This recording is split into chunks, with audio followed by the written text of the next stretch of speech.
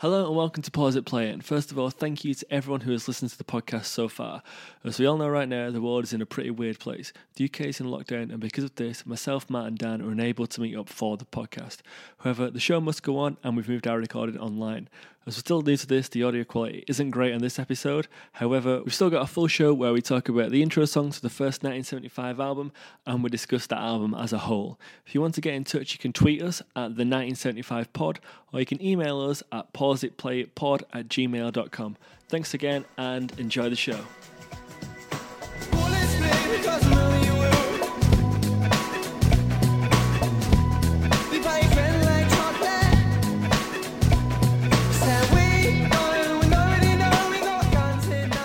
Welcome to Pause It Play It. I'm Josh. I'm Matt. And I'm Dan. I'm glad we got the order of that down, haven't we? Like, we never discussed what order it was going to be, but we definitely know. We never even said, we just sort of did it, and then we just do the same thing every week. So fucking natural. Absolutely. We were born for the podcast booth. Before they existed. Other than being three Caucasian males who obviously would start a podcast with a target demographic. That's it, yeah. Right, how are you enjoying lockdown, fellas? You know what? I am actually enjoying it because I get an extra 2 hours in bed, which means, I get 2 hours in bed, but also I don't have to commute home either, which means I get more time for exercise. I am that guy. I'm getting an extra 9 hours in bed. Working from bed. What exercise are you doing? Running, skipping. There's a lot of hesitation, Josh, there. Did you hear that? As he had to make some exercises. Some exercises are. Running, skipping. I've got a resistance band that I can do bicep curls with and press-ups. That's cool. We've got a garage now. Middle class is this. We've had a garage built, and so I've been going in there doing like all these home workout routines everyone's sharing. But I tell you what, doing a workout in a garage, just being lit by a torch, I felt pretty thug, I bet. Yeah. I felt pretty tough, in there. Did you have your hood up? Joe, I did have a hoodie on actually as well. You do it because it was cold. That would be better. Have you got some like pull-up bars and shit in there? No, I've just got just 2 dumbbells at the moment. But I'm going to try and get a pull-up bar. Empty garage with just like when you finish your workout, the 2 dumbbells go down. Boom. That's it. We're ready. I've been out on my bike today a little bit. It wasn't that long. I think it was only like 7 kilometers or something. So check the Strava. Check the YouTube. 7K. Check the YouTube. I need to find that Chipmunk song. It might not even be on like YouTube anymore. I'll have to listen to like the first few videos on his channel. Check the YouTube. We'll find out that song. It's on Spotify, won't it? When you remember which one it is, mustn't it? Yeah, do you recognise the reference then, Josh? You'd be the only person ever if you do. No, I just recognise it from every other week when you said it since we've been doing this. Check the YouTube. What will I find on the YouTube? You'll find how many followers I've got. Fucking hell. I am Chipmunk 2009. It's got to be Chip. It's got to be Chip Diddy Chip on it. What a name. Chip. So for Chip. Check the YouTube. So I think last week we were every week we've been doing this now. Coronavirus outbreak has been getting worse and worse. Yes. To the extent now where we are locked down. So we're all in our own homes, looking at each other on Skype. It's kind of romantic. It is a little yeah. Well, I feel like we need to have split screen sadness playing. Check the weather wherever you are, 'cause I wanna know if you can see the stars tonight. It's my favourite skyline, bro. It's fucking gorgeous. It is. It was Chip Diddy Chip. I'm listening to Chip Diddy Chip in the background right now. And, Chip Diddy Chip. Is that all I like it? Chip Diddy Chip. And it says, and ain't nobody flopping me. I think that means all his sexual partners maintain their erections. Ain't nobody flopping me. Check the YouTube. Everybody's watching me. Check. I think I remember it was because I think Chris Miles went through these lyrics with him one morning and was like, what do you mean by that? And he's like, we've got lots of subscribers. Oh, I think we have to at some point get Chipmunk on this show. He's not got much else on, has he? Well, what else is Chipmunk doing, you know? We should start low and aim work our way up. Started with Chipmunk and now we got Drake on. Yeah. From Chipmunk, now we're here. Chipmunk, come on this podcast about the 975. Who? Sorry, what? What? So, what have you been listening to in lockdown? Well, Josh, we're jumping the gun here. We've not asked what you've been up to during lockdown or how you're finding lockdown. All right. I don't hate it, you know. What about the greasy hair? Well, I'm good. Yeah. Oh, yeah. I've not had hot water all week, so my hair is minging. Oh my god. Yeah, I don't hate it. It's nice to have extra time in bed. It's the hardest thing though is, and I've been seeing people online that are like, you know, you have to go to the restaurant. You can just eat at home. You don't. You know, you can watch a movie, just instead of going to the cinema, you just watch it at home. And I was thinking, like, that might be fine for you, person who doesn't have any hobbies. But yeah. You know what I mean? If this is basically your life anyway, then you'd be fine. But if you go out a lot and you do lots of things, it's difficult. But I'm not hating it, but ask me again in a couple of weeks. Yeah. Make a note of that. Like Spain did 2 weeks and then extended it by another 15 days. So... Like our mate Manny, listeners, he'd done his first week and was like halfway there, and they were like, "Nah, mate, not even like a quarter of the way there. Sorry, bro." Because they changed it after a week, so it'd be weird seeing those updates. I think it'll happen. Yeah, definitely. Yeah. What I don't get though is that if I sit in my house, if we all sit in our houses, right, and so everyone who sat in the house for 5 days doesn't get it, because that's the incubation period, isn't it? Mm.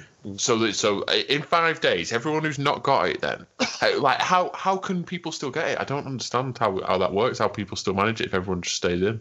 But I think it's to do with the fact that so many people basically will probably already have got it. Yeah. And then even if they go back to their...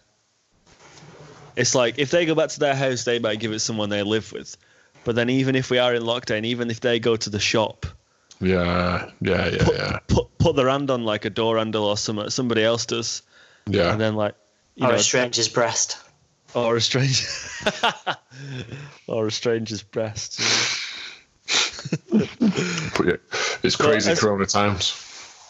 As we discussed last week, it can't be passed through traditional methods of coitus. So as long as you're not kissing, we're fine. No, us three. Maybe us three. I'm glad you used the word traditional there. It's very modern to eat ass, isn't it? And you did mention it. Yeah, it can be. What was the term? Feco-orally. So yeah. Just watch out, kids. That's all I'm saying. Just stay off the rimming for 6 months. It might be exciting in your internet videos, but listen, mate, love. There are lives at risk. 100. But yeah, hey, we're still doing what we're listening to, because I've been listening to this. Will Smith put this thing on his YouTube saying quarantine chill jams or something, and I think it's something to do. Yeah. Did you see it? But it's an absolute. It is like I've been working from home. I just like the name. Just bopping, man. It's sick. And then I think people started mentioning this. I think it's a girl who has a channel called Lo-Fi or something, and she does like similar stuff, like these really like chill beats. It must have something to do with it, because the cartoon sort of like way that she draws herself was the same way. the same graphic that was on the Will Smith one. But yeah, just so vibey, man. Yeah, that lo-fi hip-hop one is really good. Yeah. I listened to that at work quite a lot. Yeah, everyone was just saying this is just like the lo-fi thing, so I didn't know about the lo-fi, but hey, if Will Smith's posting it, it must be cool. Yeah. What do you search?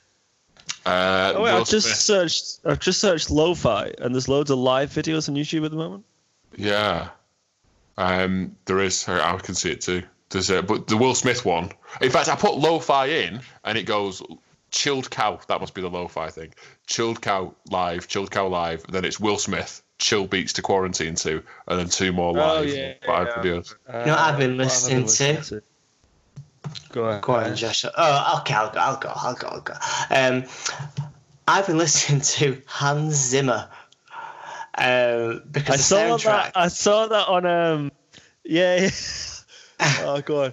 The soundtrack to True Romance is really good. It's very samey, but the fact it's samey works for the film. And every track is pretty much a variation of the opening titles, or the exact same as the opening titles. But it's just great background music. I don't think I've seen True Romance, you know. Oh, it's good. You want to listen to the Hans Zimmer Holiday soundtrack? It's beautiful. To the film The Holiday, starring Cameron Diaz. That one from Titanic and Jude Law. Gorgeous.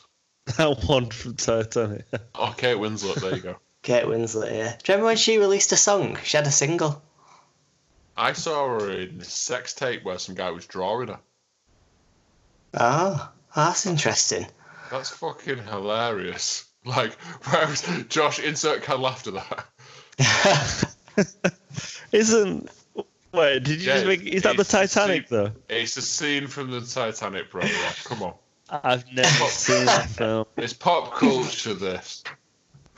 Do you know what? Yeah, I only know that scene from just internet jokes, so it took me a while to really understand it.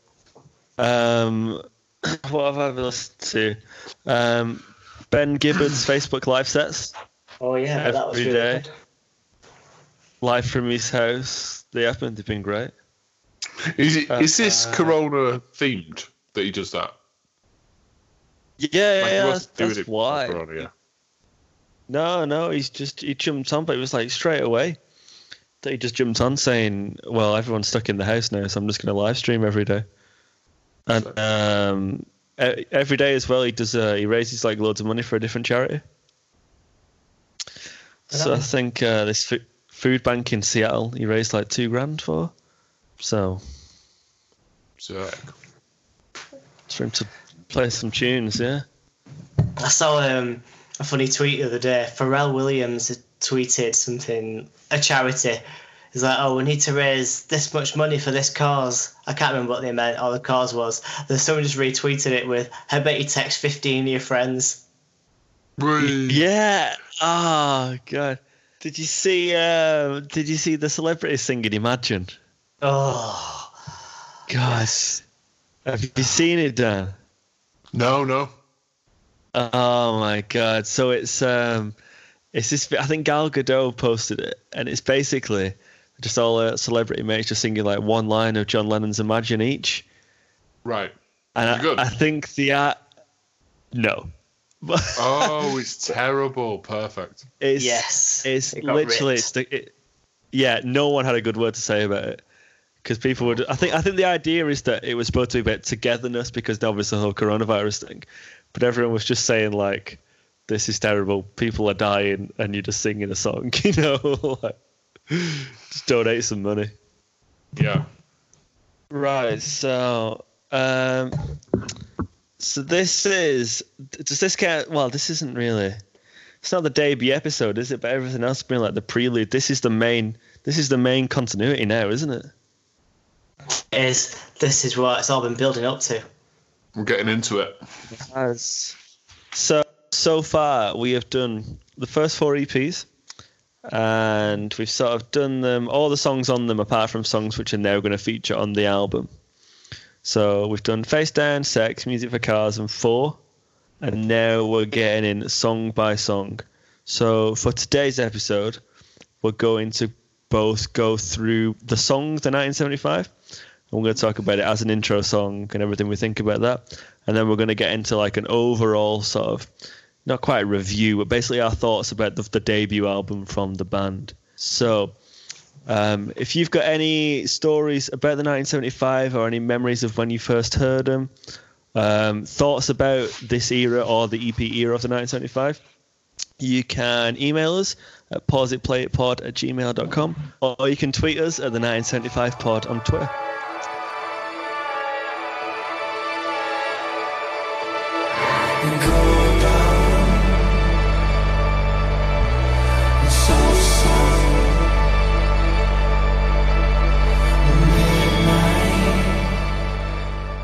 Yeah, I think it's a fucking great idea. The whole intro song thing. Yeah, it is. Particularly are you getting at that they keep doing it? Is that what you think's a great idea? Not necessarily. Just the whole thing. It was like, because they'd built up what the band was over the EPs. That was essentially like, no, that didn't act as like an induction. It was sort of like it's like a palate wetter. Do you know what I mean? Yeah. And then this is now the introduction to the band. This album.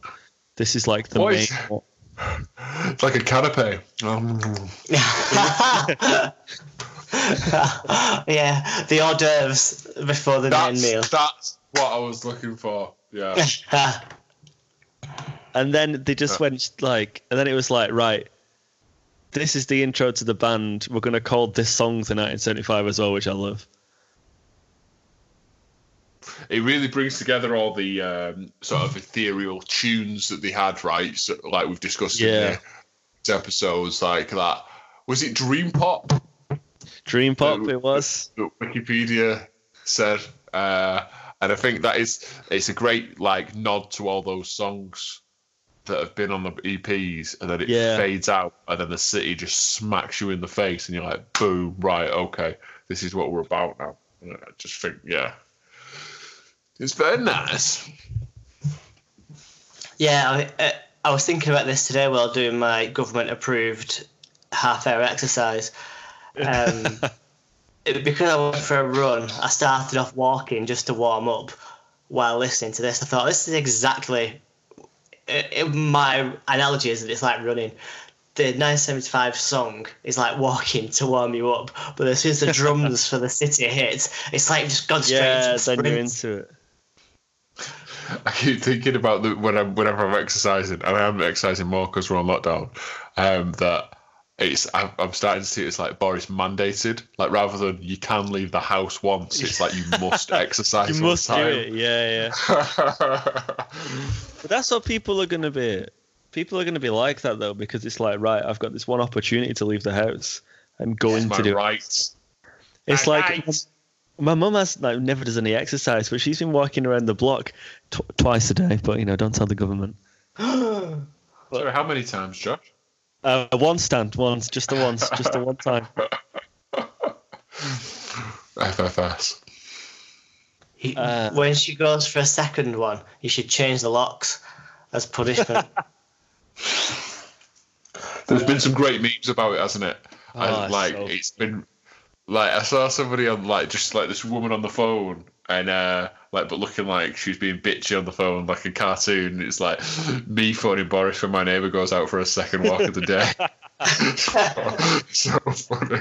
Like, I don't know whether other countries are like us for that though. Like they're like, okay, yeah, it's serious, but we will immediately subvert it and destroy it. Like, I know the internet in general is like that, but I think it's so representative of a British sense of humour because Tim Berners-Lee invented the internet, so that's why you have memes. I think great reference. I think it's because British people are so quick to take the piss out of everything. And ourselves, hopefully. Oh yeah, definitely. But it's such a British thing to like hear that and just think like, right, well, sort of how it is. I love it though. That's the thing about I've been on Twitter as well. Twitter is so quick with all of it, isn't it? Yeah, I love Twitter. Where did we get to then? You can't check. You can't go back. I think we're just talking about it as just what we think of this specific song, like just the inclusion of it on the album. Yeah. Yeah. Nice intro. It's a lovely intro, isn't it? But I like it that it's almost like, because you said, Matt, it's the intro to the album, and then it sort of like sets you up for the city coming in. I like that it's like they've thought about it as in, right, this album is going to be, this is how the album's going to run if you listen to it all the way through. You know, rather than like just it being like a collection of songs. Yeah. Because if I scroll up here, you will see, because we're sharing screens, there's a quote here. I think the best album is the one where every track could be a potential single. Both our EP center around a lead track while showcasing a wider body of work, whereas we feel the album is at lead track after lead track. Now, not that I think they would, but if you think that is lead track after lead track, maybe you just think, right, well, this might be more of we might think of this as more of a compilation of all our great songs, rather than like a sort of sequential, sort of flowing album as a whole, and that's why I like the inclusion of it. So it's really the greatest hits. That's what they should have called it.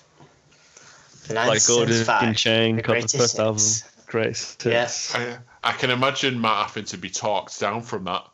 I know it's our first album, but we're going to call it the greatest hits. Jamie, no. But I can't think. There are songs and albums where you get that are like, they're definitely more of, they work as the album opener. So, like Different People by Biffy Clyro, that sticks out as one. But I can't think of an album where it's literally just like the intro song, and this is so obviously the intro song before the album. Can you think of any others like that? There definitely will be some, won't there? But I just can't. Yeah. I imagine Panic at the Disco would do something like that. But like cool. Stuff like like The New Year by Death Cab. That's such a good opening song to an album, but it's not specifically an intro song, like an opening song. What about Sam's Town by The Killers? I'm sure that's got an intro song. It's because it starts. Sam's Town is the song, then it goes into the interlude one, which is like that. And then it's When You Were Young. I tell you what, you are bang on there. I've just got it up on Wikipedia. I could probably go through it. Next is Bling. Yeah. Read My Mind next. No, it's not. It's for reasons unknown. Yeah, then it's Read My Mind. Then is it Uncle Johnny? It is. Oh my God. And then... Oh, Jesus. What else is single? Bones. Yeah. And then is it My List? It is. The River is Wild. Yeah. Exit Lude. No. I've missed one out. Yeah. Why Do I Keep Counting? And then it's Exit Lude, isn't it? Yeah. And for more, The Killers trivia. Keep listening to. If Either You Can't Sweat Out does have an introduction, but it's not. It could never be considered a song. It's just a load of sound effects, really. Okay. Oh yeah. So yeah, what do you think of just them including a specific intro song on the album? Because we know the EPs had. A lot of them started with the more ethereal one, like Intro Set 3 and stuff like that. But what do you think about including it on the album? I think it's a great idea because let's say you take it off, you open with The City. Even if you've never heard that song before, that is a strong opening track. You are gripped from the beginning. But I think by having this vibey song before it, it's the calm before the storm that makes the storm a bit more epic. Yeah. I think it lends a lot of credibility back to the EPs as well. Like, to have really left all that sort of dream pop stuff behind would have been like, it'd make them less meaningful, I think. It really sort of goes, I think it sort of closes the loop on them a little bit and says, that was part of it. Here's a transition into the famed John Hughes teen film soundtrack I've been talking about for the last few months. I suppose if you want to make, that comparison, this could almost be like the opening credits. Oh, go on, Josh. That's where they pay the big bucks. Crawl. Yeah, it's the opening crawl. Yeah. Beautiful. Thank you. So, and then obviously, because this is on the next 2 albums as we know it, this song. How do you feel about the idea that they changed the song? They keep the sort of the same structure, the same lyrics and everything like that, but then they change the musicality and stuff like that. How do you feel about that from album to album? I think it's very, very good. No, I think it's very clever, isn't it? They are the same band. Hey, let's jump into GCSE Media Studies. I can't even think of what the word is, but there's I remember Mr. Bateman used to tell me that the people want stuff that is the same but different, and as they're completely changing, every album is stylized totally differently. It's usually a different sound and different approach to production, and different colours associated with it as well, or no colour whatsoever in this case. It's a great way to tie it back and remind you, here's something familiar that you've heard twice, 3 times before as things go on. But we're approached, here it is presented in a different way. And I think that's it's an interesting thing to explore anyway, because I find just music production really weird, that a song is chords and lyrics, and then however that's produced totally makes it into a rock song or a country song or whatever. Not that they're making country music, but so I think it's just a great way to tie it between albums. I think it's really clever. I don't know whether they thought of it at first, and that was always the plan, or they came up with it, after the first album, but I'd be interested to know that. But if I was Matt, I'd say that it was the plan all along, so can't trust it. I think it kind of works as a pop music overture. So the overture, which would be a musical before the first act of a musical, the overture is the piece of music that takes a piece of all the music throughout the musical, and that kind of gives you a look into the story before the story begins. So the overture kind of works as a blurb on the back of a book, I suppose, but a musical blurb. And I think the 1975 on each album is that blurb, but because it's music, I'll call it an overture. Beautiful. I think you've just nailed so unprofessional compared to you guys.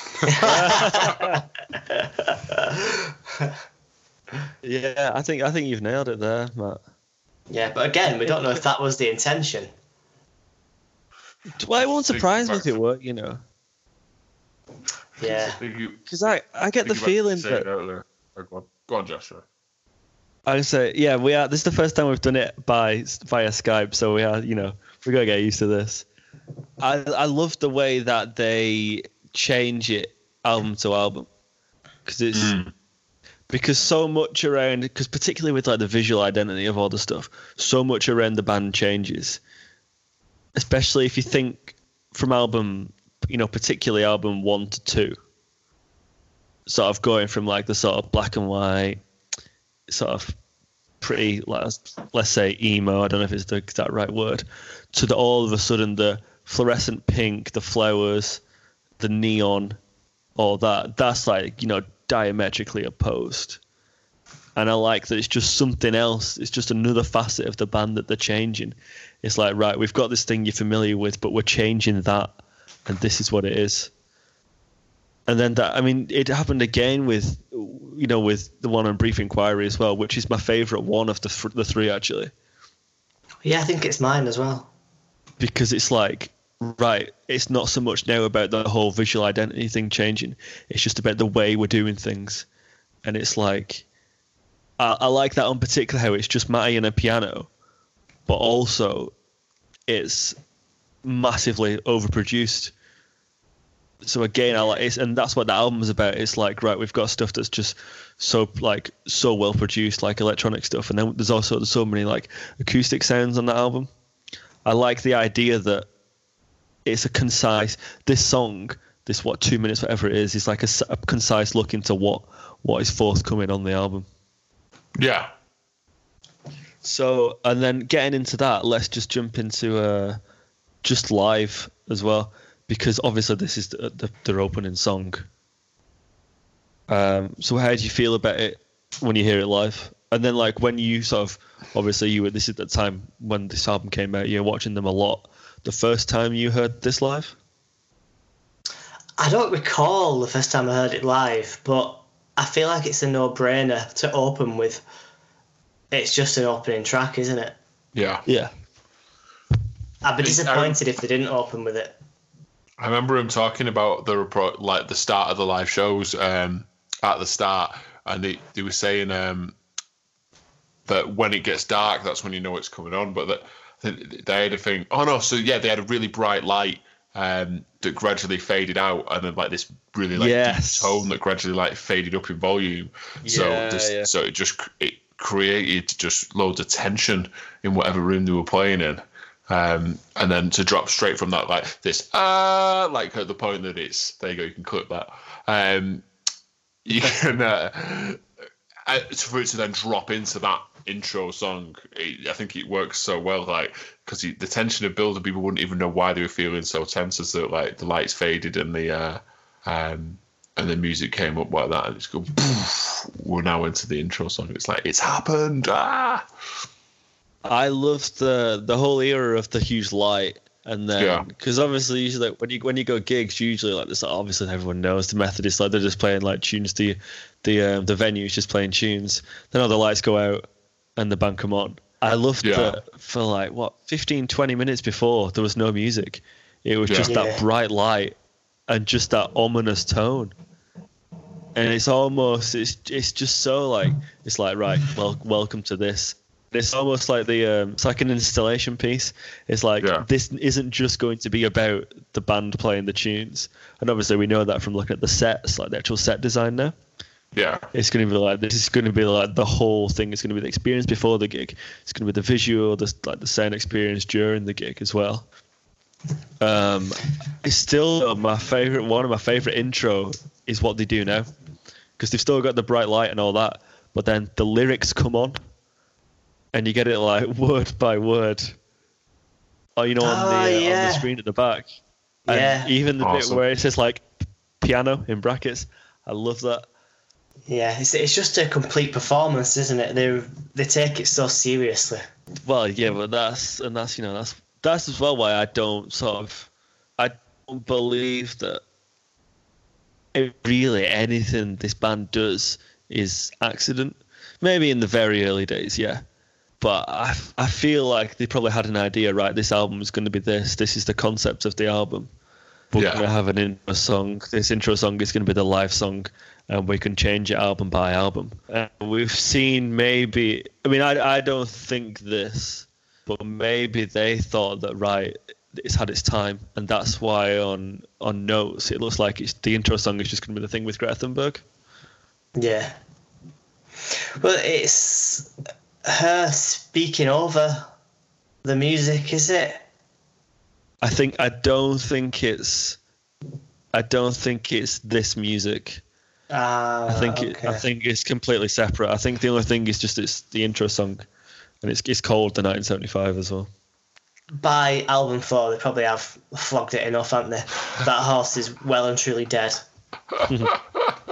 Stop flogging it, Matt. Live, it was interesting to see them start introducing stuff like this as well. They started with the set design and everything, and you saw, coming from small stages, watching them support bands, into having that freedom to explore that, because you can't really take your own set round to support people and stuff. That'd be so funny. Can imagine Matt trying. John, Ross, Adam, why is the set not sorted? Like, what? Because we support Little Comets. Yeah. So obviously that was like a whole new expression for us, and all suddenly you see like almost your contemporaries, people that you've chatted to after gigs and stuff. You're like, whoa, they're in a proper band now. Look, mad. So yeah, that was an interesting element to do with this song, I think, and the start of the album. I think so. I mean, we've talked about how we think it's like the grand idea, doing the intro song, doing all that, but if it's a song about blowjobs. Genius says. But it's not. The lyric is literally, the lyrics are about blowjobs, really, aren't they? In a car, which is astute lyrical analysis. But you know what I mean? I just love that they do something like this, but then they just, if you look at some of the lyrical content of the EPs as well, it just does not surprise me that they wrote a song about something like this. Yeah. Yeah, lyrically, it sort of references sex and stuff, doesn't it? Being out in the car and like, yeah. And then musically, it references the songs from before the album. It does help just bring it all together. So I've just been looking at the lyrics on Genius and the annotations. It's just made me think, going back to the Overture reference that I made. If you were to highlight Go Down, it says, a fairly appropriate opening lyric, as the subject does appear often throughout the album. And then just going through, Soft Sound, this lyric is also used in Settle Down, Midnight Car Light, that is like sex. So maybe the 1975 is actually an overture. Literally. Well, because the lyrics, each line sort of can summarize a song on the rest of the album. Yeah, I mean, I'm not saying this is a watertight theory. But, yeah, it's not song by song, is it? But it references some. Well, yeah, it makes sense, doesn't it? Yeah, playing with the air. Don't know what that could be. Breathing in your hair. Again, don't know what that could be, but. Yeah, well, like you say, Matt, it's not watertight, but I think it's got some merits. Yeah, I do like it says I'd rather jump in your bones, because that to me is like a real dad way of saying shagging. Oh, jump in some bones. Ugh. But it's weird because isn't the expression just jump your bones, not jump in your bones? Is it not one of them things that split round, that spoonerism thing? No, I don't think it's that line. No, I thought it was like twice. I thought I did it twice. Again, are you going to be loving the editing? Step into your skin. I'd rather jump you bones. Yeah, okay. So it's not like that, is it? But it's. I think they both make sense. It's just the fact that they've just. I mean, I think intentionally, but they've just the saying. It's just they've just altered it. Yeah. Well, they're saying that. Side, isn't it? It probably is. Yeah. Maybe it was a bit too daddish. Like roll-ups and specky brew. Jump your bones. Such a northern dad reference you've made there. Well, I can imagine Timothy Healy saying that. I don't foresee a day in my life when somebody gets pregnant, I won't go, sorry, does this mean that you've been having sex? Like, even to my own, like, children and shit. I just think it's such a fucking hilarious moment when everyone goes, oh, congratulations. And I'm just like, shagging. Yeah, I'm the same. I'm exactly the same. I'm like, oh, that means you've had sexy intercourse. How did you do it? You dirty motherfuckers. That was like that thing Danny said when it was like, what was it? Are you telling me that you have sex outside of the missionary position and for reasons other than procreation? Sometimes she did it outside. All right, have we got anything else to say about the song? I don't think so. Is it about blowies? I think it is. I just think it is. Yeah, probably is. Do you want to know George Daniels' last scene? Or last scene today? Last scene today at 21:15. Yes, this is the feature. Why have we not thought of this before? So, I don't think this has been in a previous podcast, though, so we'll have to explain this. Do you want to explain it? You take it, Josh. So back in the day, Dan and George swapped numbers. Although have you never messaged each other? Is that right? Do you know what? This is the truth, right? I think because we were friends on Facebook, I think Facebook basically published his number to my phone at some point. Because really? I would sync my Facebook contacts with my phone. Yeah, that makes sense, doesn't it? I'm not on Facebook anymore, but I'm trying to think back to how it works. And it would give you whatever contact details were available to Facebook at that time. And then for some reason, Google's kept it. So I've George Daniel's phone number. I'm hoping it'll come in handy one day. Well, if you ever need someone to do a techno set for you in quarantine, I think George is your guy, because that's what he's been up to this week. Did you see that? No, yeah, he did an Instagram live techno set. Sick. I watched it for about 30 seconds, nodding along, pretending I like this sort of music, and then I turned it off. I like George. Yes. I don't like this. It was cool he did it anyway. But yeah, so on when was George Daniel last seen on WhatsApp? The answer is 21:15. Only when was it? 17 minutes ago. Guys, urgent update. George Daniel's last scene has just updated to 21:36. We're recording this podcast at 21:38. Holy shit. My God. He's on WhatsApp right now. Big up WhatsApp. Bought by Facebook. Huge corporate. Horrendous. You should definitely not call him. We're calling on the last day of the podcast when we get up to date with all the albums. We'll phone him. Would you phone him and say, "Hi George, it's Dan. We're recording a podcast," or would you sort of phone him, pretend to be someone else, and keep him on the phone as long as you can? I think that would be the real radio feature, wouldn't it? We get 3 different chances to prank call George Daniel with our 3 mobile numbers. I'll nip to Spar and get another SIM.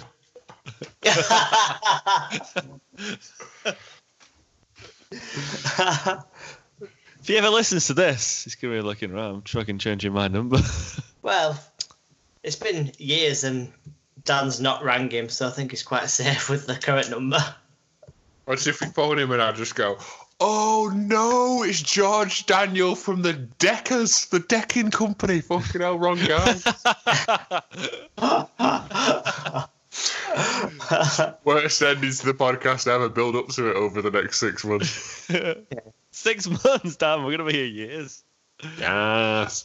As long as they keep making music, we'll be here talking about it, because we're very big fans of them. Did you see the spread? You saw the spreadsheet. There was dates on the spreadsheet, right? Did I send you that version? How are we going against those dates? Well, if we release, I think we're already a little behind. If we release one a week, it takes us to like the end of 2021 at the moment. Holy shit. Yeah. That's with the predicted 22 tracks on notes. Have you put in the coronavirus? We might have a second one. Coronavirus doesn't stop us, mate. Look at us, Skyping away. The show must go on, mustn't it? Right, so now so these shows as well, they're going to act as sort of like the shows that are going to review the album as like a whole. So we'll get into it. The 1975, released 2nd of September 2013. Just in time for my birthday. Well, 21 days prior, but it's enough time to get you a nice present and a card. Yeah, exactly. Dad, can you get me this album for my birthday, please? So it's 6.5 years ago, basically. That's crazy. I remember it like it was yesterday. See, I had it 6.5 years. This seems like ages ago this came out to me, It's weird. It feels like that period that the EP spanned, was it like a couple of years in the end? Or like a year? Just a year. Yeah. When we've discussed like how far away the EPs are from where we are now, it's felt like, oh my God, I'm so old. But like, to think 6.5 years, I'm like, yeah, okay, I can get my head around that for the album actually. Yeah. But that seems like ages ago to me. Sorry, it feels like the album came out ages ago, but 6.5 years doesn't feel that long ago. If you know what I mean. If you had a baby on the day this album came out, it'd be 6.5 years old, which in child terms is massive, isn't it? Like if you had a 6.5-year-old, they could easily just walk in, now give you a bit of jip, ask for jip. Dad, why are you being so self-indulgent and spending all your time talking about some random band instead of giving your daughter attention? Yeah. So I mean, basically, what do you think of the album? I know it's a pretty general question, but I don't know if it's just because of the memories you have attached to it, but I think it is my favourite of their albums. I remember asking you, I asked you that once, and I think it was after the second album came out, and we had a bit of time to sort of listen to it. And at the time, you said you still thought the first was your favourite. So even now we're sort of like, we've got another album on. You're still sticking by that it's your favourite. Yeah, I feel like they tried to make where am I going with this? They tried to make it easier to access album, if that makes sense. I feel like when it came to albums 2 and 3, they were like, we've got our fan base, people are going to buy this regardless, so we're going to be a bit more arty and left field. Whereas this, I felt they was trying to stick with more pop and easily accessible tunes, but also with the 1975's vibe. Well, Matt Healy said, let's have a look. I think the best albums are the ones where every track could be a potential single. Both our EPs centre around both our EPs, so he must have said this after Sex. So the EP centre around a lead track while showcasing a wider body of work, whereas we feel the album is lead track after lead track. Oh, see, I disagree with that. In what respect? Have either of you seen High Fidelity? No. Well, neither have I. However, I'm familiar with this quote. And it is, the making of a great compilation tape, like breaking up, is hard to do and takes ages longer than it might seem. You've got to kick off with a killer to grab attention. Then you've got to take it up a notch, but you don't want to blow your wad. So then you've got to cool it off a notch. There are a lot of rules. So what I'm getting at there is, if you have lead track after lead track, it's not a good album because it is 9, 10 out of 10 all the way through. Yeah. And you need the peaks and troughs. And I think that's what they've done. I think they've done it perfectly here with Open with 1975. It does grab your attention, as that quote from High Fidelity suggests you should do, but it's not a banger. It's not like 8, 9, 10 out of 10. It just grabs your attention. You go, oh, what is this? Yeah.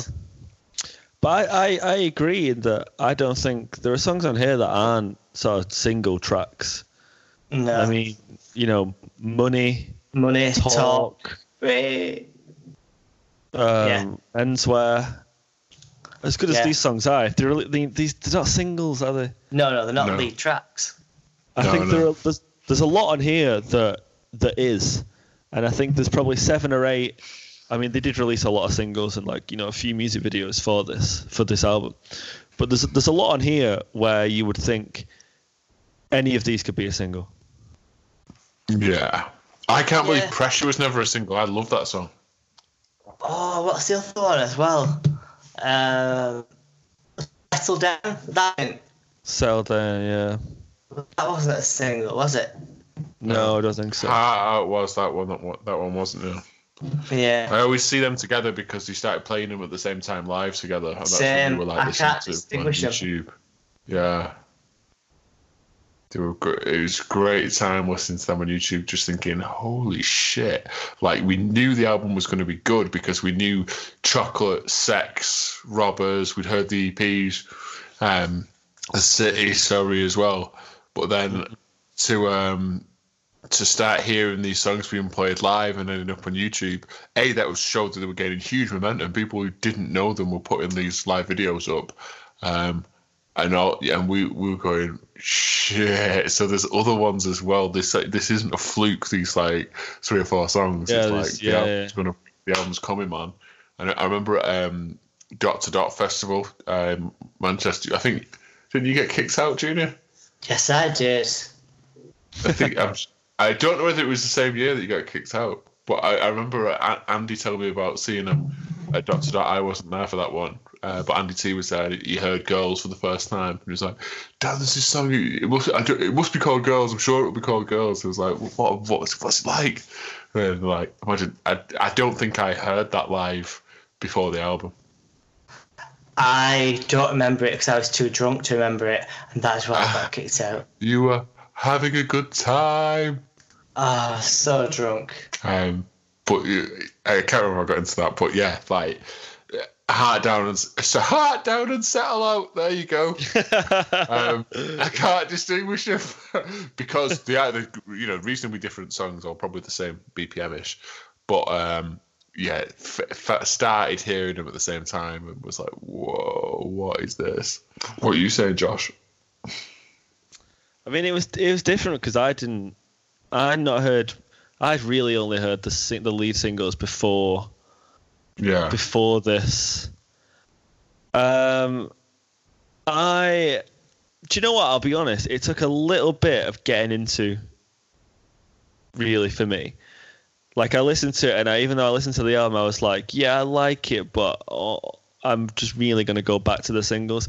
But it was over time, and it was just on like more listens. It was stuff like, it was those album tracks that like Heart.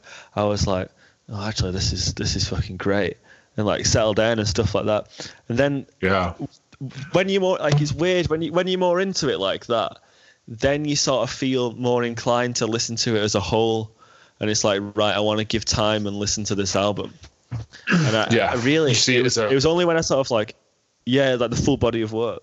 Yeah, it was only when I listened to it, I think I started listening to it in order, and the whole thing I was like, oh right, okay, I get it, I get the complete like vision of the album. Like I get the whole thing just fits. Yeah. And that was when I was like, it was like listening to, do you know what it were? It was, cause like I said, I'd listened to it, but it was just like the lead singles that I was really getting into. And it was listening to, I remember Girls came on the radio once, and I was this is 1975. And then like I was listening to it properly, and I was like, oh my God, actually this is so good. And I was like, yeah, maybe I should give that band that Matt really likes another listen. And that's when I started. That's when I was like, oh my God, there's so much going on in this album. There's so many. Because I think as well, another thing in like mainstream guitar music at the time, 2013. This is after the main sort of like indie revival of the noise. So bands like Arctic Monkeys, things like that. They'd had their peak. Bands like sort of, ones that weren't quite on their level, but people like the Kooks, Block Party, Franz Ferdinand, bands like that, they were releasing stuff, but it was sort of a bit more, it was drifting into obscurity. Yeah. So there weren't a lot of bands really in the mainstream that people who in the previous decade had listened to so much guitar music. Yeah. And when I listened properly, I was like, oh no, these are that band. This is who are now going to take over as that British band that are going to make this sort of music. Yeah. I agree. Like in the background of like a load of like pop music and stuff, and like it was so high quality. It's always been mad to me that they've never they grew up with us, like the same age as like me and my mates, and they've never referenced like Blink or Green Day as influences ever. But they must have been. Well, we know they used to play like Green Day covers like when they were kids, and Blink covers, and I think even like New Found Glory covers and stuff. We know for a fact that they did. They were little skate up of kids. So, but they must have really said we're not gonna like ever reference that, and like the references have always been like Michael Jackson and shit like that, like Whitney Houston. Yeah. That was. I remember like hearing him discussing the shit in interviews and expecting him to be mentioning pop punk bands and stuff, and they never did, and that must have been such a decision that they made never to say that they were. I know, like, you can say the music isn't influenced by that, maybe, but they are. Their childhood would have been, and it's definitely. They've never like referenced that ever, and that's always been a bit of a weird one for me. I'm like, why do you want to admit like a Blink? What's my age again? Blink? Have you ever seen that footage of Matt's queuing up for a Motion City soundtrack gig? And he said, and he says, "Motion City, rock my socks," but his voice breaks when he says "rock." It's just so funny. You should go on YouTube that. Anyone listening at home? I've not seen that. What you would search? Oh, I bet. I can hear you type away in your keyboard. Here we go. Yeah, so if you Google Matt Healy Motion City soundtrack, Elizabeth Walker has uploaded a video of it. Thank you, Elizabeth. If you guess it was on the Motion City DVD or something, which is mad that they must have had a lot of footage to. Oh, that's brilliant! Honestly, you should just watch it. Right, he's in a takeaway, getting interviewed. He does a little wink at the end. That's funny. So, Josh, there you go. Podcast notes. It's in the. Please see a link in the description below to somebody's illegal upload of a scene from a Motion City soundtrack DVD. Yes. Something we can go back to when we talk about sort of music that was popular in 2013. So the number one selling or streamed, whatever you want to call it, song in the UK in 2013 was "Let Her Go" by Passenger. Oh yeah, I remember that. This era of music in like the mainstream. Was proper. This was coming to the peak of that EDM pop stuff. So things like Avicii were huge. Yeah. What about Passenger there on the other side, like acoustic singer-songwriters? Yeah, because it's like the Ed Sheeran stuff, isn't it? Nothing in the A-Team and everything in that area. Well, because when Ed Sheeran blew up, then that's when you were getting so many like of these Mother's Day compilation like acoustic singer-songwriters. Oh, that's such a backhanded. So I don't even know if it's a backhanded compliment, but it's such a great way of describing a genre of music, which is ultimately very insulting. Mother's Day compilation. Do you know what though? Like honestly, it's not this acoustic sort of stuff. It's not for me. I'll be honest. But that's at that time. That's what it were. You had your in the pop music, it was either acoustic singer-songwriter or just EDM, Martin Garrix, Avicii. Yeah. Sort of. And I've got time for those songs, honestly. Like, I listen to Levels by Avicii now. I listen to that and I think this is really good. This serves its purpose as a mainstream dance song. Yeah.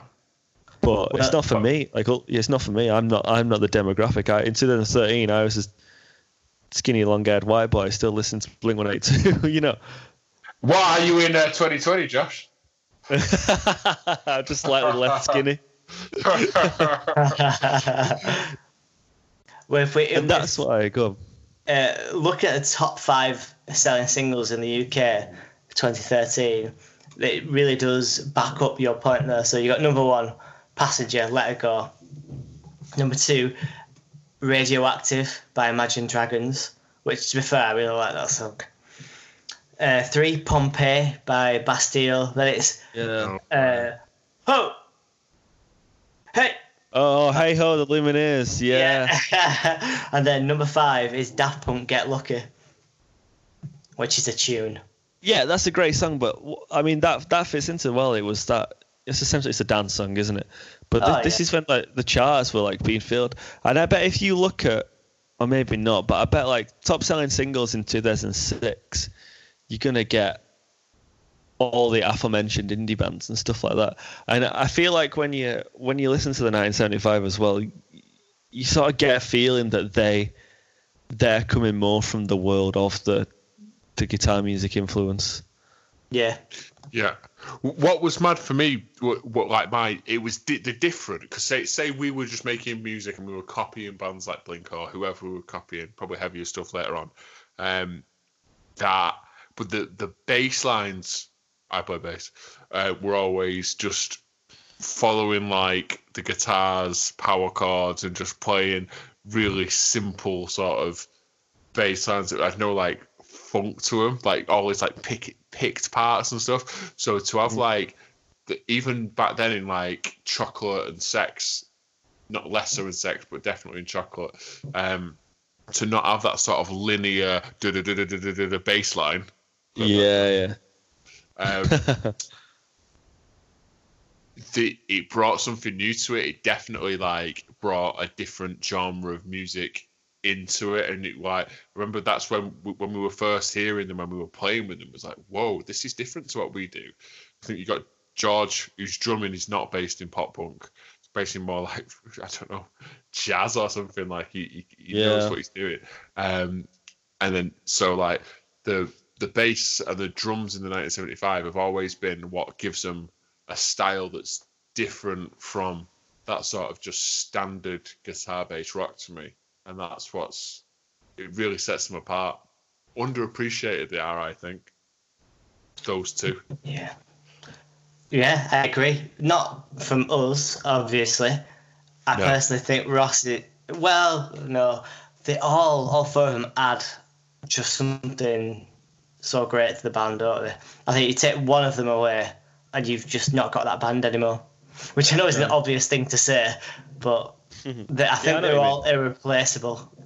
Yeah, but there's plenty of people where you could drop the bassist out and put someone new in and play the same parts, and so what. But I think I do really agree with you that that comment is so relevant to the 1975. They do all bring their own element to it, and like nobody's going to come up with those Adam Han little riffs and stuff, those little picking patterns and stuff. It's just it's come together good.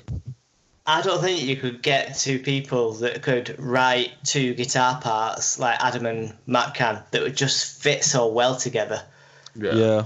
They're like almost go unnoticed. They just fit into the song so well that you're not going, that's the guitar part. Obviously there are moments where you would, but on the whole, so say like in Chocolate, both the parts are very subtle picked parts, but when they combine, it just completes the sound. Yeah, it's a good example of that, Chocolate, actually, because it's weird how it's like you say, both guitar parts are playing like sort of these picked, these like lines, but it's not a riff as you would think of it. It's a loop, in it. Yeah, it is. Yeah, but neither of them works on their own.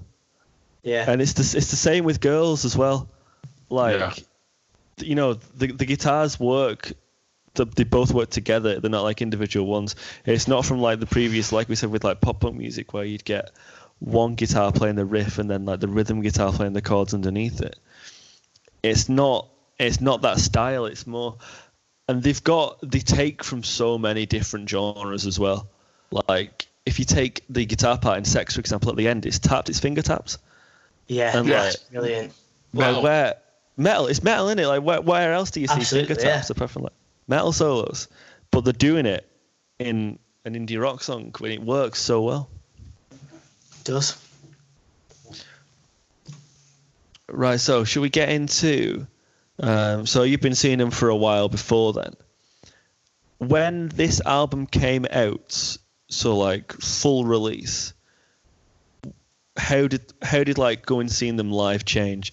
Because like, was there a point where you knew, like, what are you laughing at? Because how it changed was it became a lot more fucking difficult to get tickets, and that is the moment I knew that they were big. Because like, why can't I get tickets anymore? I just couldn't understand it, and I think it was actually it would have been around this time, September 2013, I think it would have been. Or would it have been then? No, maybe not. Anyway, there was Live at Leeds. There was one headline tour where I was just. Can I guess what you're gonna say? Go on. Did you drive to Sheffield?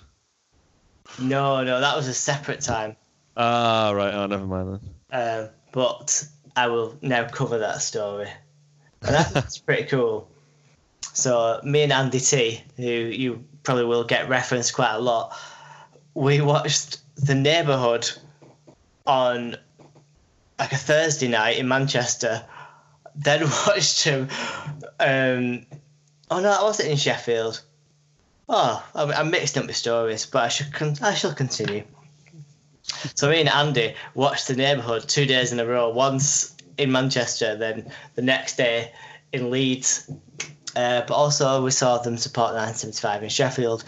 But my point was, it was definitely September because it was around my birthday.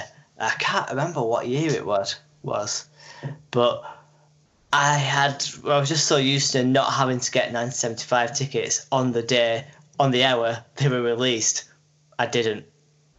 Yeah. And I thought, should get some tickets. Just log on, let's get some tickets. All sold out, couldn't get them.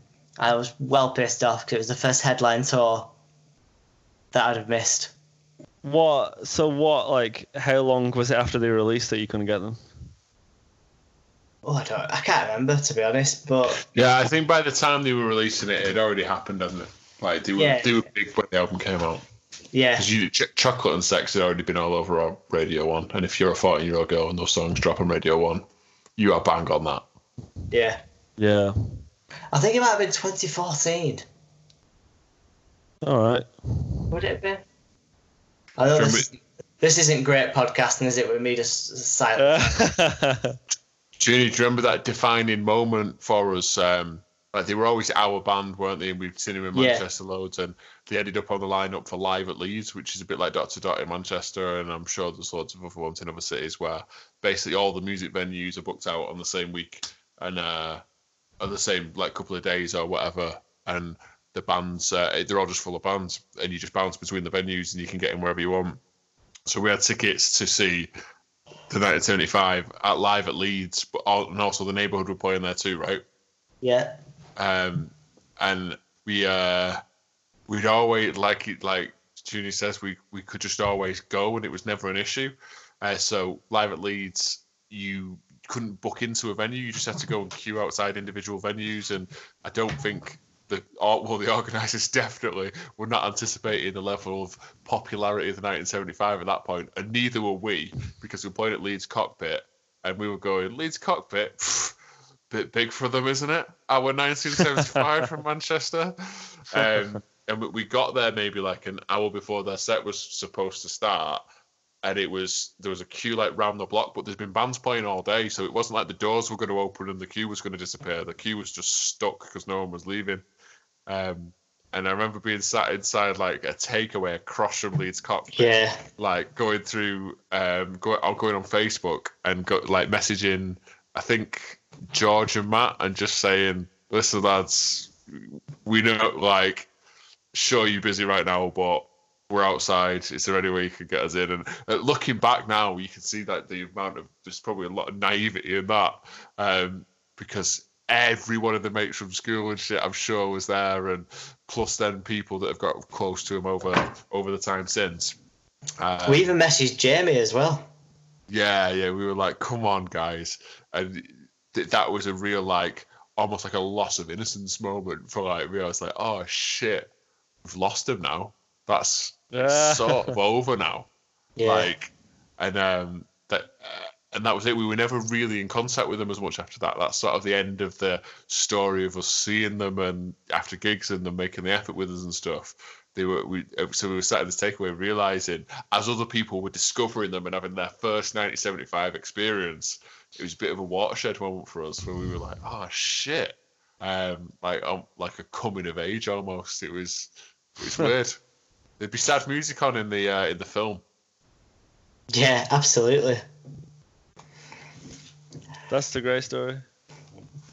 Yeah, I'll never forget sitting in that takeaway being thoroughly pissed off. We were gutted, weren't we? And went to see the... You didn't get in? No, we couldn't get in. There was no chance. We would have had to have been there the whole day. So we went to watch The Neighbourhood in this huge hall at Leeds Beckett, I think it was, where they do... what's the festival they do in Leeds? The one where New Fangoria play every year. Oh, I'm drunk. Yeah. And so we went to see him in that massive hall, didn't we? And there's probably about 30 people in this massive hall, and we're like, probably the 1975 should have been here, and The Neighbourhood should have been there. Yeah. But and that was sick anyway. Getting to see The Neighbourhood there, we were buzzing in hindsight, but just so oh shit, we've lost our lads. And it was mad because we'd spent the last 6 months to a year posting them all over Facebook going, you guys are sleeping on this band, they're going to do fucking crazy things, get on it. And then it was that moment when everyone had got on it and we were like, shit, actually don't get on it, they're ours. This, I should probably get the Skype up. I can actually see what I'm showing you. This is the Instagram that I did in the takeaway when we were pissed off. No way, that's mental. Yeah, what is it? Is it an upside down chair? It's just a broken chair, but it was on the 4th of May 2013. There you go. That's pre-album. Yeah, so they were already gone, man. Yeah. So my Instagram. To date that. And you forgot your ticket, didn't you? Oh, no wonder you couldn't get in. Oh no! I just had to go and buy another Live at Leeds ticket, so it wasn't make a major deal to us in the end. The festival wasn't sold out. Yeah, so on that day, the 3rd of May, my Instagrams are of The Neighbourhood, Little Comets, That Chair, Tribes, Dutch Uncles. Yeah, we went to a big venue and saw Dutch Uncles, didn't we, after? Yeah, and that was it for the bands on that day. Yeah. So yeah, it must have been 2014 when I couldn't get tickets because I forgot they were popular. But I happened quite close to that. I happened to see him in Odd Bar in Manchester. This is Matt Healy, who I happened to see. He was out with John. So I went over to speak to him. Yeah. I went over to speak to him. He gave me a hug. He recognised me. Made me feel like a big man. You are a big man. You don't need Matt Healy for that. And he's like, "Oh, you coming to the show?" I was really embarrassed to be like, "No." I was like, I couldn't get tickets. I forgot you were popular. And he's like, "Oh, just give me a shout. I'll get your guest list." No, you won't. Yeah, exactly. I was like, yeah, that's exactly what went through my head. It's just like one of those, aside moments going, yes, that would be great. But inside my head, I'm thinking, you'll just ignore me. And that was the last time I saw Matthew Timothy Healy. In a public place. Yeah. Yeah. Shit, we made it sad, but it's an important part of the story, right? I guess that's it is though, because it is. But also there's this. What's that? That is Stone Cold. Yeah. Some Stone Cold merch. Likes. Treatment Black. Yeah. Back when he followed me. Bastards. Go on, Josh. Sum up the story. No, well, like you just said, it's an important part, but you've like you say, you've pinpointed the moment when they went from being local Manchester band with so much potential to that's it, they've arrived. Yeah, man. And I think you knew, because you said they were doing stuff different to other bands at the time, like Ross and George were playing, the rhythm section was just different to everything else. Like, you guys knew that, the ceiling wasn't going to be playing venues and knocking around Manchester. Yeah. It was going to be, they still haven't found the ceiling at the moment, have they? No. Like, you just knew the potential that they had, and because I don't think, I think it will have happened to other bands, maybe more gradually, but I think with these, you knew it was inevitable that this was going to happen. I think it's just that people were just so fanatical about them from so early on. Because like you say, before they released the album, and you couldn't get tickets to that. Well, so, I mean, and then it goes from there. What was the release date on the album, Josh? It's 2nd September, yeah. So, just the week before the album came out, they played Festival Republic stage at Leeds and Reading, and you could not get in that tent. We did. Yeah, Junior? Wow. Yeah, we did, and we saw a girl pissing. Yeah. But we did. But, like, so you can... We knew, because we'd had that Live at Leeds experience, we dragged fucking 10 people who did not give a fuck about the 1975 to that 10 hours before they were due to come on, because we were fucking having it. And do you remember who we saw at the back of the stage? No, go on. So while the 975 were on, Tim and Louis Healy were at the side of the stage watching. Brimming with pride. Yeah. But as it filled up, who was that? But was it Swim Deep who were on before him? Yeah, it was Swim Deep, yeah. So Swim Deep must have been thinking, fucking hell, everyone loves us, look out for all this. Oh, wait, 1975 were playing after us, shit. And I remember like looking up, and this tent was just getting fuller and fuller and fuller. And again, just like Live at Leeds, the organisers of the Leeds Fest must have been going, fuck this up, didn't we, lads? Who could have predicted this? They should have asked us. I know, yeah. And then you missed the trick there, didn't it? And because we were such fanboys, right, and especially me, like the few of the guys were taking the piss out of us, and they like lifted us up, and I remember Matt giving me just this confused look, like, "What the fuck are you doing here?" And but yeah, and he managed to sing "Girls," and he was really impressed. Yeah, true. But I remember looking over all the crowd and seeing that the crowd went on forever through the entrances to the tent, and you were like, "Shit, it wasn't like that when we came in." And they had screens on the outside of the tent as well, but it would have been strange to see that, because I bet the main arena headline stage must have been a bit quiet at that point. It was like, this is one of the afternoons. I think it was Sunday the 25th in Leeds, but it was like 2 or 3 in the afternoon. It wasn't a late night set. But what year was that, Dan? This is 2013 as well. So this is the week before the album drops. Yeah, and then Live at Leeds must have been a month, maybe 2 months before. So they're there and they're smack. Like, imagine being in the band at that point. Like, holy shit, they can't. Like, the event promoters can't keep up with how big we're getting. They make a decision, and by the time we actually play, it's the wrong decision. Do you know what though? I've just thought that Chocolate will have been released though, won't it? Yeah, Chocolate had been out on the EPs, and Sex and the City. So but like that, when it came out as the lead single on the album. Right, yeah. And that will have got so much radio play. But even then, that's just that one song, and it's like, that's the reception it's getting. I mean, we'll get into it more in the Chocolate episode, Yeah. It already felt like a movement though at that point, but I knew by the time we left Leeds on that Sunday that they were the world's then. They weren't ours anymore. So shall we? Let's get into the specifics of what is actually on the album. So I mentioned it there that Sex, Chocolate, City are on the EPs. In terms of like the order of the songs on it, what was on it, what wasn't on it, knowing the songs and knowing the band before the album came out from the EPs, what did you think when you got the track listing and you were listening to the songs?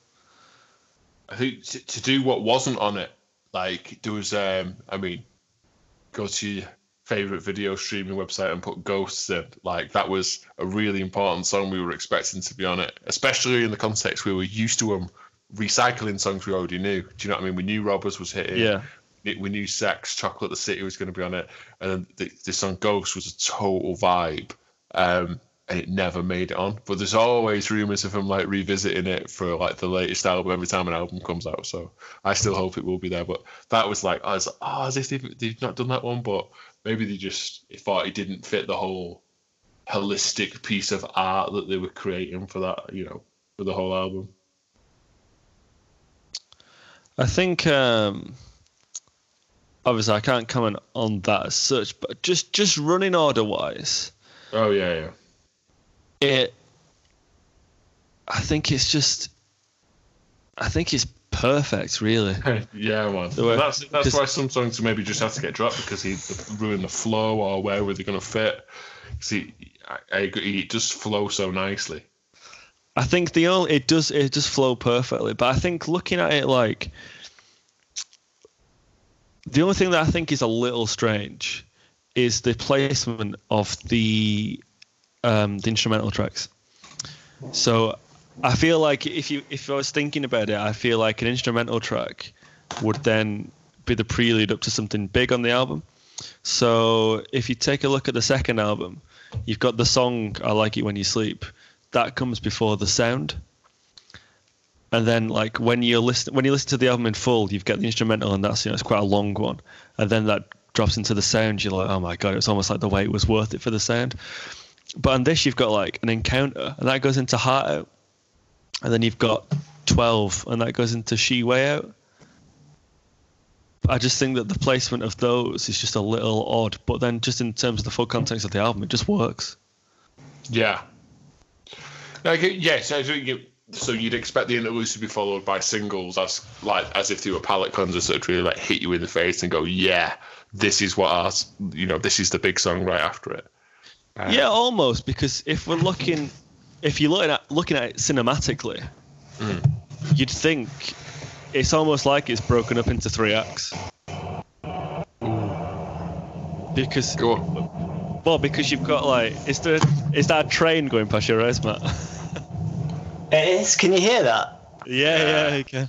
I thought you turned the washer on. I'm just going for a wee. But yeah, so like if you got to think of it like 3 acts. So like the opening, the 1975, and then from the City to Talk is your first act, and then like an encounter to Girls is your second act, and then 12 to Is There Somebody Who Can Watch You? Yeah, is your third act. Yeah, it's. I'll say that. Yeah, definitely. Yeah. That's how we'll do the musical when we inevitably get asked to produce it. Oh my god, we'll be like Ben Elton and We Will Rock You. Yeah, I love a bit of that. But I mean, that's what, going back to saying like I don't think anything this band do is by accident. No. I'm looking at that. I don't think that structuring the album in this way at all is by accident. No, it was great.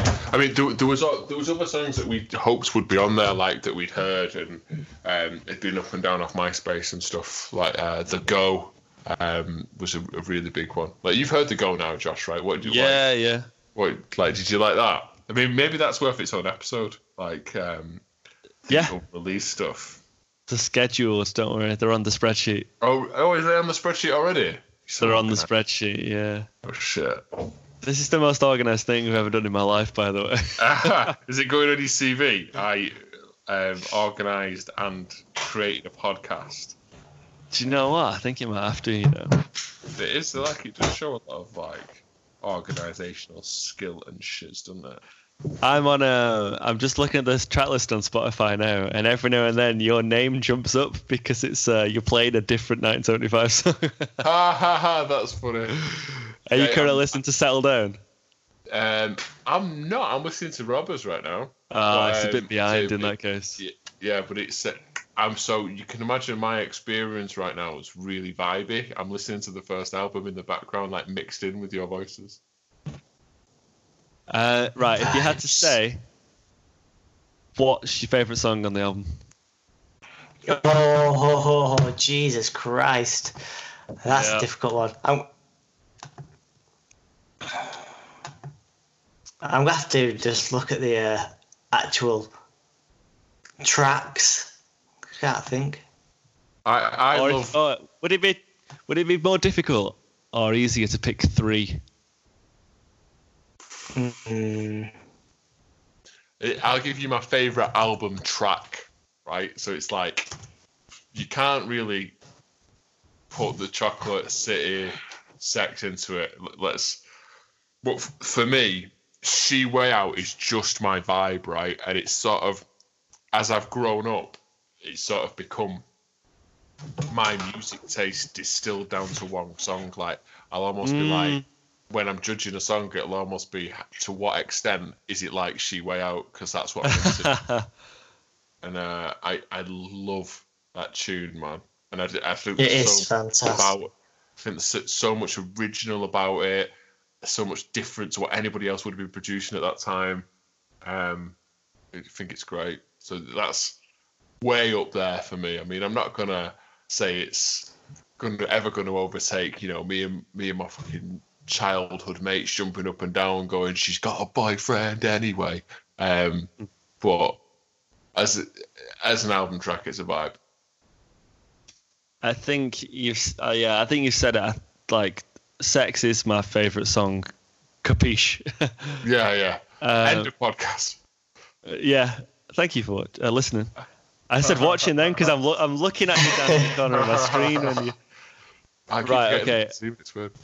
I think best. Oh God, it's difficult. Best. Right, I'm gonna say Girls. Yeah. Girls. Yeah, I think Girls because I think, like I said before, I remember the first time not the first time I heard it, but the first time I listened to it and really paid attention. And it was almost on listening that it was the realization, right, this band are really doing something different. Yeah. And also, we'll get into it for that episode, but just the makeup of that whole song lyrically, just the way it sounds is just so good.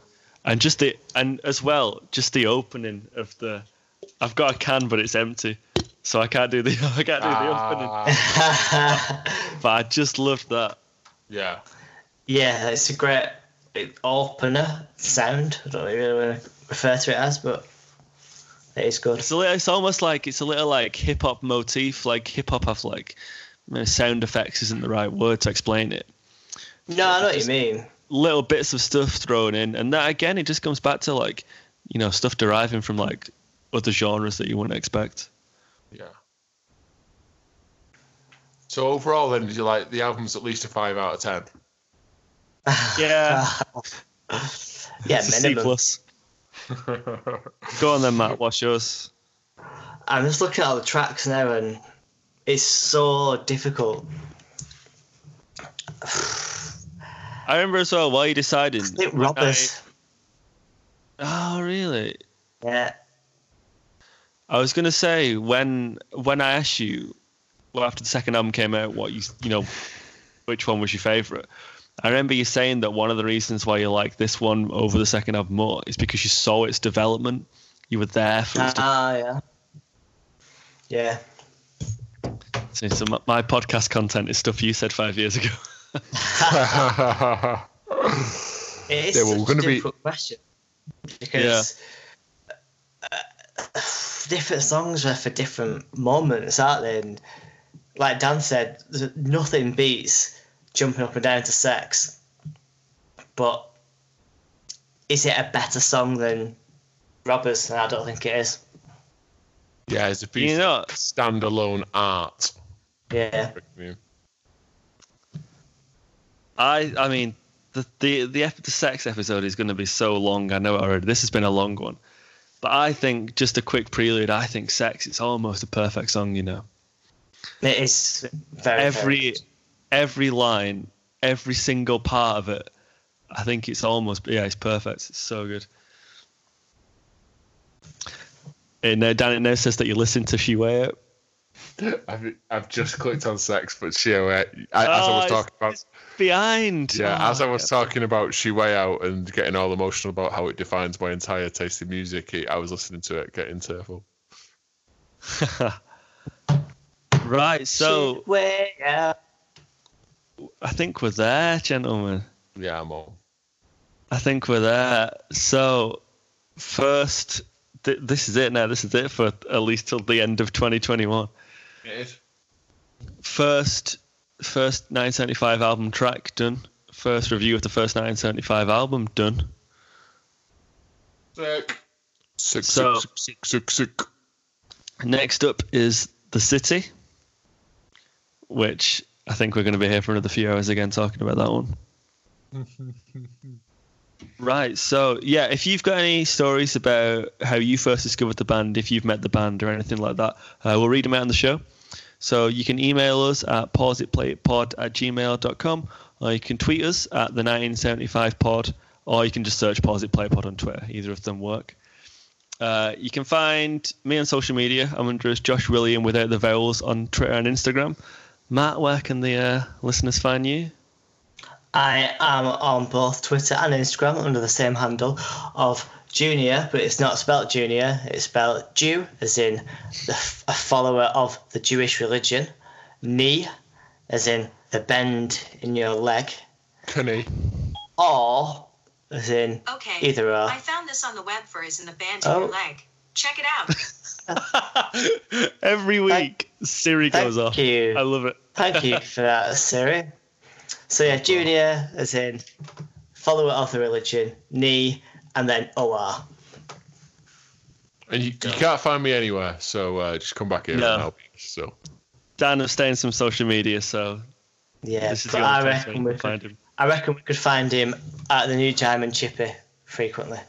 New Diamond Chippy, that'll be me. Mine's a special fried rice and a salt and pepper chips. Chips are excellent. Have you seen that that thing on Twitter that someone once tweeted? So you're telling me a shrimp fried this rice, and then so many, but then like loads, because like accounts that are like just like joke accounts, they just like rob each other's jokes. Yeah. So many accounts robbed that joke. It's so meta, but when somebody tweeted that, it became a joke itself to tweet it. It was almost like ironically tweet this joke.